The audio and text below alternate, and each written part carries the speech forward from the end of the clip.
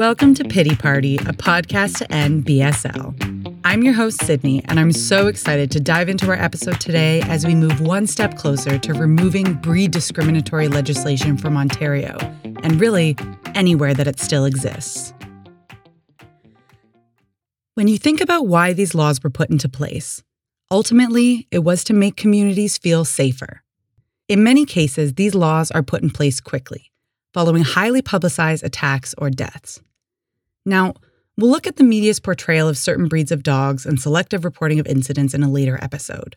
But it's not hard to imagine how, several decades ago, politicians and lawmakers may have seen breed bans as the solution to their public safety issues. If the dogs are dangerous, get rid of the dogs, right? Well, of course not. It's not that simple. Throughout the course of this pandemic, we've all seen how clumsy and fallible some governments' reaction to a crisis can be. They don't always get it right the first time around, or the second, or the third. We have to ask ourselves why then, in 2013 and 14, almost a decade after BSL was put in place, did Toronto have the highest number of reported dog bites this century? It would seem that the magical band-aid of BSL is not the cure-all Ontarians were led to believe it was. The good news is that there are better solutions out there, and today's episode is going to be dedicated to discussing the alternatives to BSL. I spoke with Emily Clare, who has been an incredible advocate for bully breed dogs for years now, and I asked how she first got involved. Like so many people, I never knew anything about BSL until I had a dog affected by the law. And my God, what a dog she was. I never had a dog growing up. I had an aquarium. And when I met my now husband, Michael, he'd had Bella for 5 years already. He rescued her after she'd been abandoned shortly after BSL came into effect in Ontario. And he soon realized that it was because she was pregnant that she'd been dumped. And when I first came to his place and met Bella, my only thought was, wow, what a beautiful dog. And she was so well behaved. I never had any thought about her appearance and remained oblivious about that until one day I was at a human resources workshop for work in Toronto. And as an ice-breaking exercise, the facilitator suggested going around the table and telling the others about your family. And I didn't have my human child yet, so I bragged about our beautiful dog, just like most dog owners do. And someone in the group asked me what kind of a dog she was, and I just nonchalantly replied, she's a pit bull. A term I have since learned not to use, and I'll get into that later. But the energy in the room changed instantly. Some people sat up straight in their chairs. I remember one guy crossed his arms, and there were no more questions about my dog. And I came home and I told Michael about this, and he just kind of laughed at me. And he said he couldn't believe that I really didn't understand about the perception of her breed and said I should maybe do some research. And so I did. And what I found was not what the anti-pit bull club would expect. I did not find a plethora of negative stories about these dogs. Instead, I found stories about how awful so many humans had been toward these dogs. I found stories of people who had abused these dogs, about the disproportionate number of surrendered pit bull type dogs in shelters. And then I found out about dog fighting. And my God, humans have massively failed targeted breed dogs. I was just sick to my stomach. I remember looking at Bella and thinking, how could anyone ever, it enraged me deeply. So I started reading books about exemplary bully breed dogs like Bella. Wallace by Rue Yorey was actually the first one of those books, and to this day, one of my favorites. And I was already building a bond with Bella, but the more I learned about dogs, even dogs in general, not just specific breed dogs, the more I was excited about building a relationship with her alongside the one I was building with her dad at the time. And then about a year after this HR training incident, the case involving the Chatham dogfighting ring and the seized... Emily goes on to explain the heartache and compassion fatigue she experienced in getting involved with the Chatham 21 case. You may remember hearing about it in the news 5 years ago, as it was a pretty big deal. The dogs were seized from a suspected dogfighting ring in Chatham, and shockingly, the OSPCA at the time came to the conclusion that the dogs were a menace to society and could not be rehabilitated. Luckily, the incredible people at Dogtail Sanctuary and advocates like Emily refused to accept that as an answer and for 2 years fought for these dogs' freedom. Amazingly, they eventually won and caused the OSPCA to revise their position on cases like this going forward. We will actually have several episodes dedicated to these dogs and how they've gone on to do incredible things later on. But what's important to know now is that Emily is a force to be reckoned with, and she really knows her stuff when it comes to the effects of BSL. And that journey, as I've just described it, set the stage for me for the next few years of my life, even until now. It started with advocating for those Chatham dogs, and then the many areas of advocacy in which I've been involved since then. And Bella was the key to that door, and she's going to remain my inspiration for the rest of my life. I used to say quite often that I may not see an end to BSL in her lifetime, but I sure as hell am going to see an end to it in mine.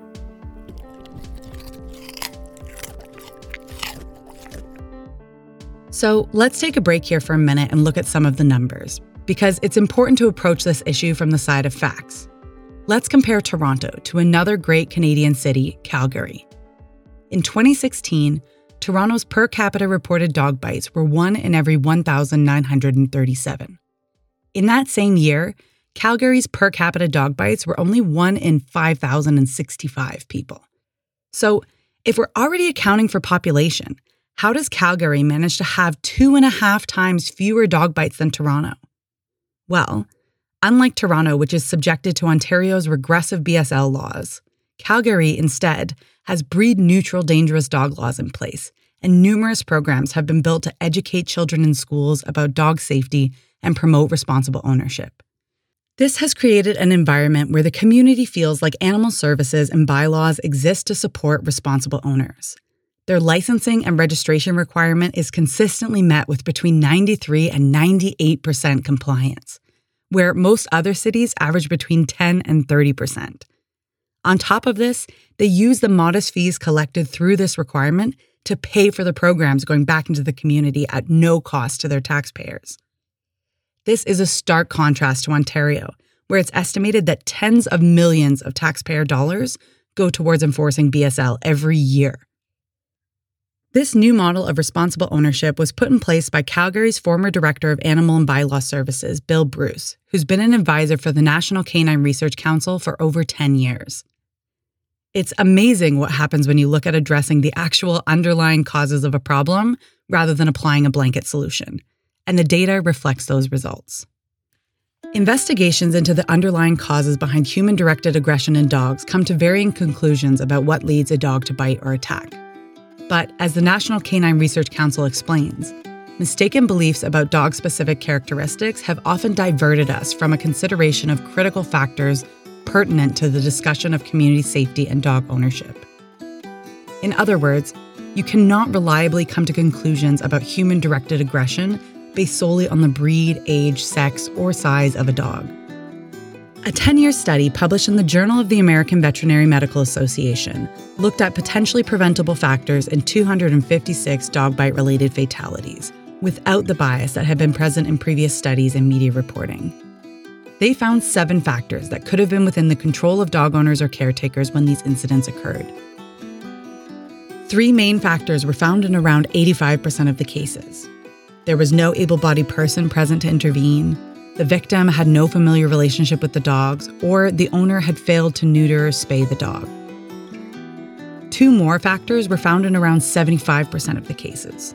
Those were that the victim had a compromised ability, whether based on age or physical condition, to manage their interactions with the dog, or the owner kept the dog as a resident rather than as a family pet. In more than a third of the cases, there was a record of the owner's prior mismanagement of the dog. And in 21% of the cases, there was evidence of the owner's abuse or neglect of the dog. It's important to note that this study, like several dog bite-related fatality studies published previously, found no evidence that one kind of dog is more likely to injure a human being than another. And in an overwhelming number of the cases studied, 4 or more of these 7 factors co-occurred and ultimately may have led to these preventable deaths. So, how do we protect communities with this knowledge? You may have already guessed the answer. A lot of it comes down to educating owners and the public about dog safety and enforcing dangerous dog laws that penalize irresponsible owners. The biggest problem with BSL is that it falsely appeases a misinformed public. It's a knee-jerk reaction panic policy that was implemented to make people believe that with one type of dog banned from our community, everybody's safe from dog bites. I mean, that's fundamentally how stupid this law is. First of all, the law names 4 breeds of dog, but then it also has this disclaimer, as you know, about any dog that looks substantially similar. Well, experts have shown this can include like 30 breeds of dogs. So using physical characteristics to describe what makes a pit bull is just idiotic. It's canine profiling. It's legalized discrimination. It's wrong. I know labs that have been mistaken and seized in Ontario under BSL. So my point is that BSL does not protect the public. I'm sure people have already told you that BSL did not bring down dog bite incidents in Ontario. It did not stop breeders from breeding banned dogs, and it certainly did not prevent dogfighting rings in this province. So instead, it ripped apart hundreds and hundreds of innocent families whose dogs did nothing but look a certain way. And some of those dogs are sent to other provinces for adoption. Some of those dogs are euthanized. What disturbs me the most of all is that some of those dogs, and a lot of people don't realize this, are sent to research facilities for animal testing, and they're tortured, just like rats are, rabbits, other animals, for the remainder of their days, and then tossed away like garbage so that we can, know whether certain products are safe for our skin. These are all dogs that were beloved family members, dogs who did nothing wrong, nothing to deserve to be discriminated in the way that this law, puts upon them. Dogs like my Bella and Dubbers, who are often mistaken as targeted breeds. And so instead, there must be a responsible ownership model in place under which all dog owners are treated equally, just like their dogs are. A model under which owners are educated about responsible ownership. Some people truly don't know what that means. And a model under which training is mandated for all dog owners.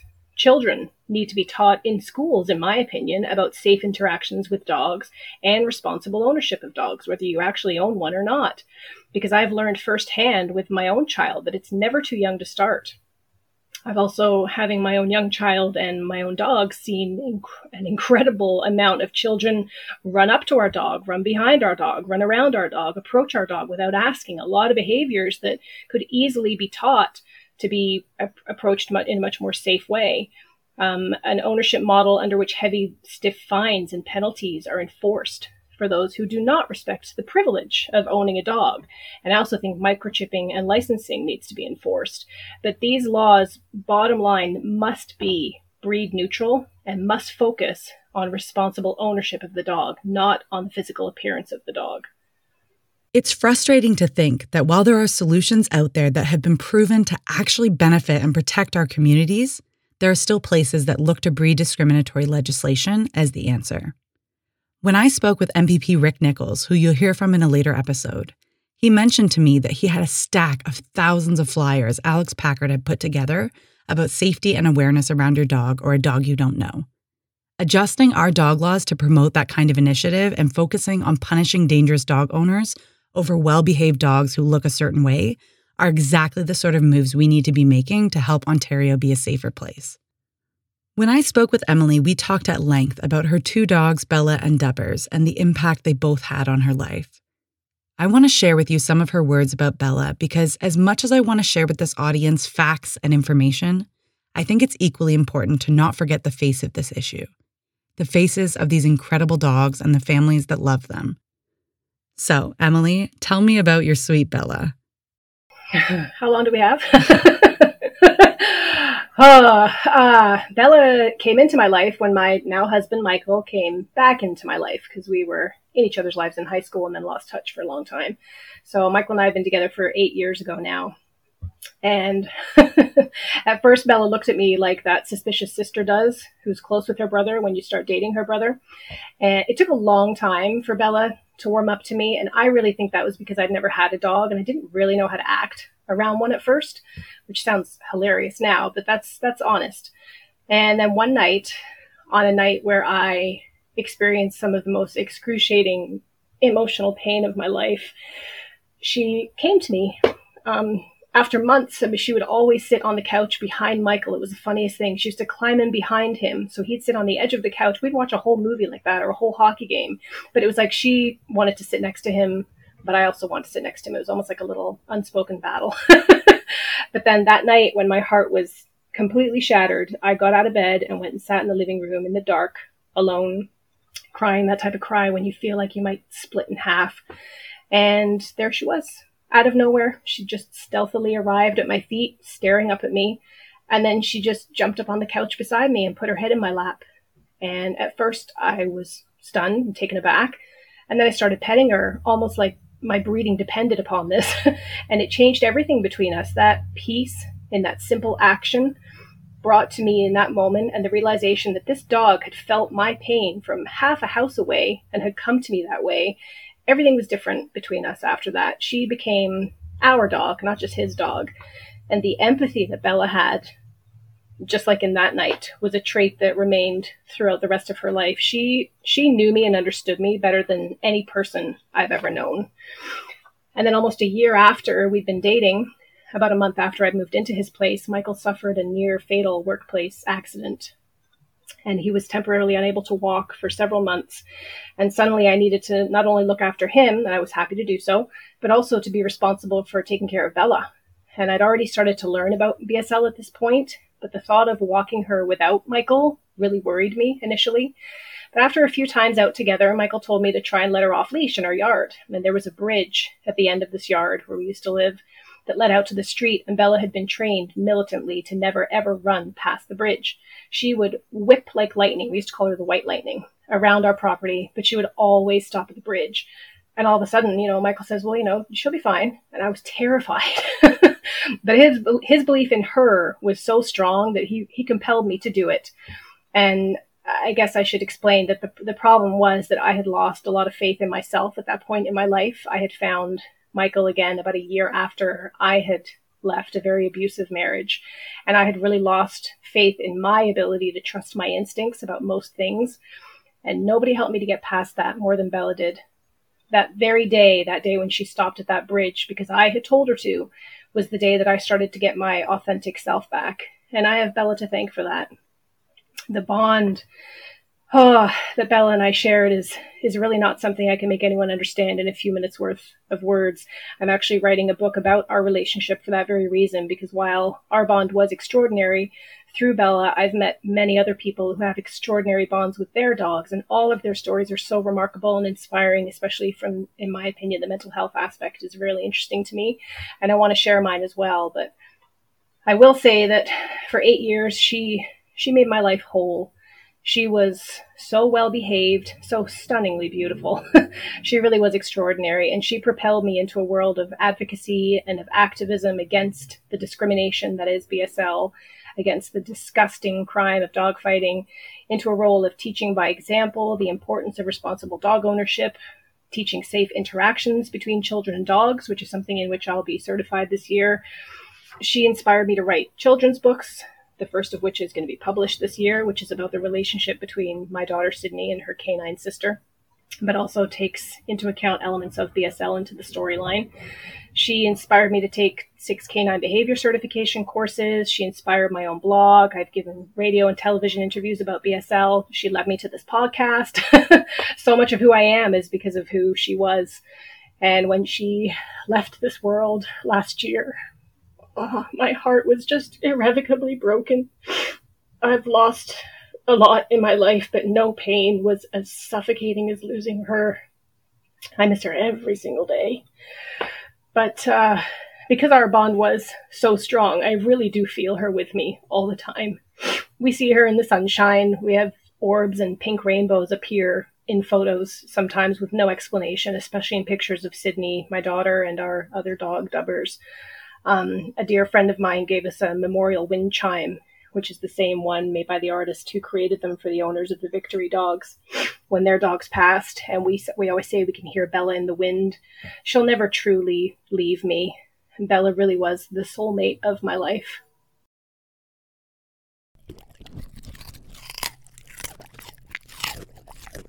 In our next episode, we're going to focus on another crucial part of this equation by talking about responsible ownership and what that really looks like. This week's show notes include important links to resources about dog safety and bite prevention. If this podcast is starting to get you fired up about BSL, You can also find links on how to contact your local MPP about Bill 147, which has passed its second reading already and needs to be put through right away. Thanks for coming to the Pity Party. You can find show notes for this episode and lots of great links on our website, pityparty.blog. You can find us on Instagram or Twitter with the handle @pitypartypod. Thank you to Emily Clare for being featured in this episode and the Ontario Coalition Against BSL for their support. All of the music in this episode is by Crowander, and the show is written, edited, and produced by me, Sydney Shapansky. If you want to join the party or have a story or question surrounding BSL, send an email or voice note to listeners@pityparty.blog.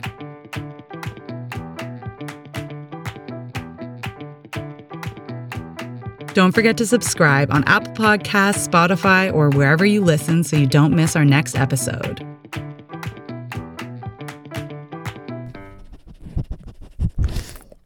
Is this the most fun thing we've ever done?